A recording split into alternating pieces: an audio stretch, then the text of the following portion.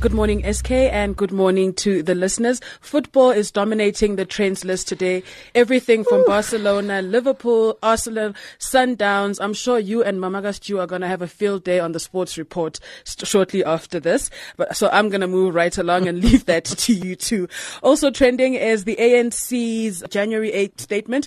I understand Abahlali Basemonti SK have nicknamed our ANC president Silili. So Batu Silili was at the stadium on time.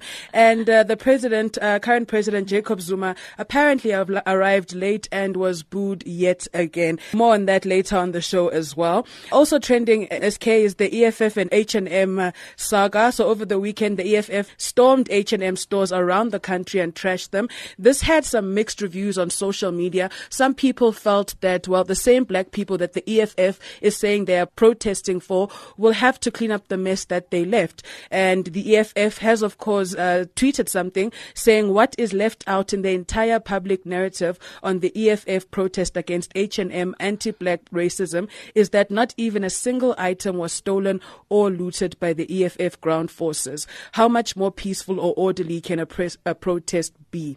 Well, we don't know, but you can send us your thoughts on at AM Live on SAfm. And just a quick one, SK, as reported last week about the Brenda Fassie Biopics that's in the works. Well, her longtime producer Chicco Twala has said, no, not on my watch. He says that he produced almost 75% of all of Mabru's music and he has not given his blessing for this movie to go ahead. Oh, spanner in the works there.